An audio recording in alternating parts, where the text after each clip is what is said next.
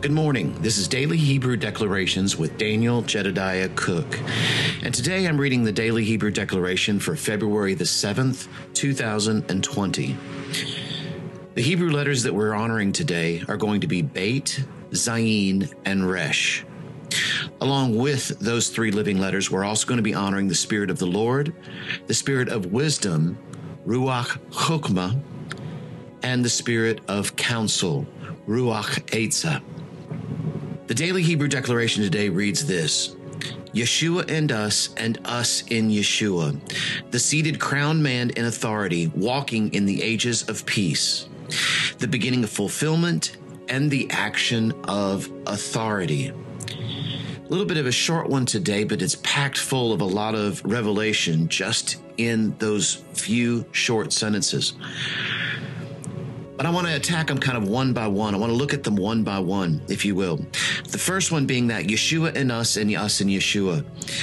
I'm always reminded anytime I hear something along these lines is of John 17 and that place where, to me, and from what I've heard Apostle Aaron say for many, many years now, because he's been speaking about John 17 for many years now, that in this place of John 17, that it's the real Lord's Prayer.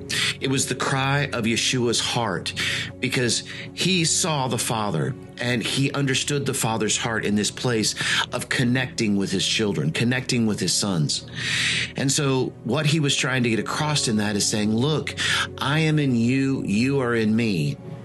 The Father and I are in you, and you are in the Father and I. Matter of fact, you are all one in each other, just as the Father and I are one, and we are all one together. And a lot of you have been hearing this a lot lately, particularly about the one new man, because of the place that Yahweh has promised us to be. And we're beginning to see that deeper revelation of being one in him, and that I need you. You need me. We all need each other in the things that Yahweh has called for us to do. I can't do things on my own. I need you. I need each one of us. I need to be under authority. I need to be able to be in this place where I can hear and I can understand and I can grow. And so it's a beautiful place of Yahweh in us and us in Yahweh, or Yeshua in us and us in Yeshua. Because the truth is that Yeshua is showing us this place of the crowned Vav. Now, from a messianic perspective, the Zayin is representing Yeshua. And I believe that as well. But not only does it represent Yeshua, it also represents us in that place of authority that Yahweh has given us. That place of authority because of what Yeshua did on the cross.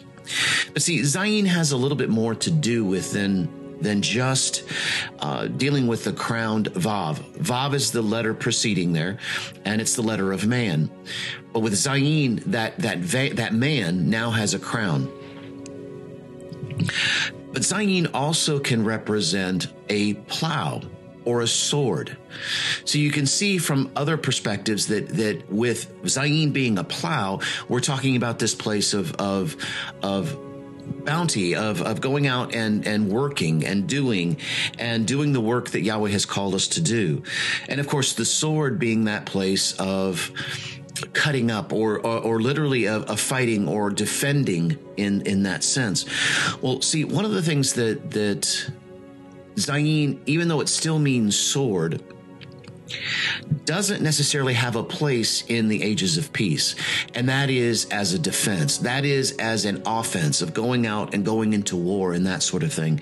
Because in the ages of peace, war has ended. That part is completed. It is done. It is finished. Yahweh has taken us into this new place and into these ages of peace because he says, I am fighting the battles for you. I am taking care of all of these things for you. So in that sense, then what does the sword mean? How can Zayin still refer to that of being a sword in the ages of peace? Well, one of the other ways that you can see Zayin is that it cuts up time. Because Zayin is the seventh letter, and so when you begin to look at the sevens that are in creation and the sevens that we have based on the way our calendar is, you've got 7 7 days. 7 days makes up a week. Then you go into the Hebrew calendar and we start talking about the 49 weeks and so on. So there's a multiplicity of the 7 throughout all of time, both throughout the Gregorian and the Hebrew calendar, more specifically the Hebrew calendar in this case. And so 7 cuts up time. So see, 7 is that place of authority over time. Again, remember, a crowned Vav, a crowned man, one who is standing knowing who they are in Yahweh, as royalty in Yahweh.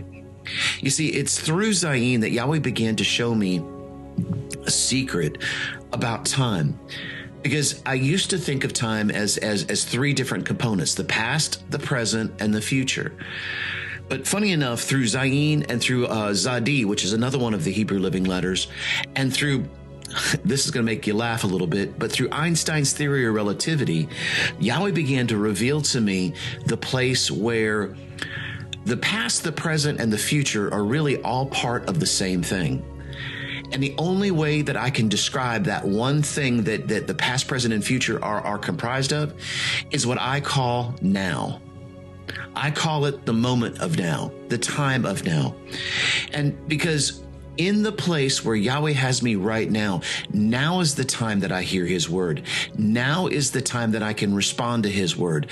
Now is the place where when I hear his word, I can repeat that word back to him. I can send that word back to him. I can let it accomplish exactly what it needs to here in the earth. Isaiah 55.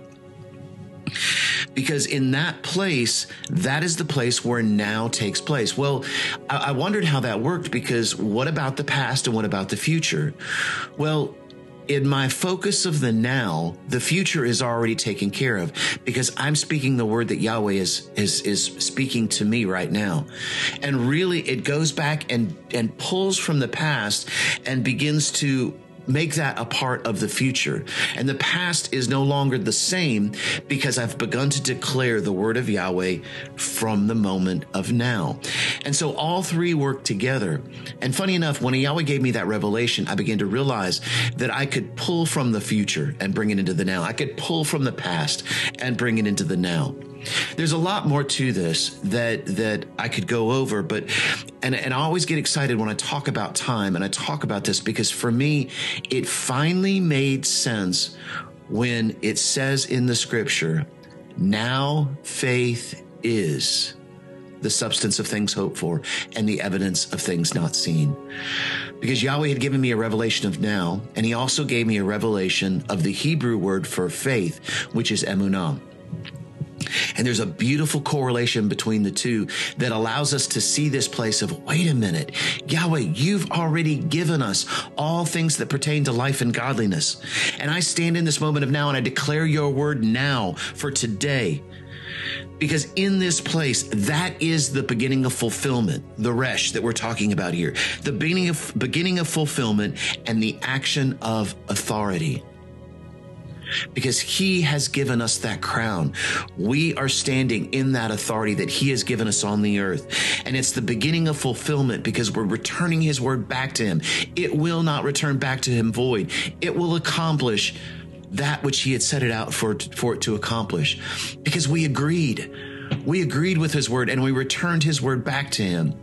We saw the moment of now and we declared it in the moment of now. And we moved in that moment of now. So thank you, Yahweh, for showing us, giving us this revelation of time. Thank you, Yahweh, that you've given us authority. You've given us a crown.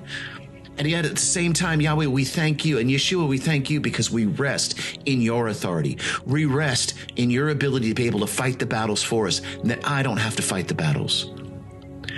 Let's go out today and stand as crowned men and women, as Zayins in the kingdom of Almighty Yahweh. See you guys again tomorrow.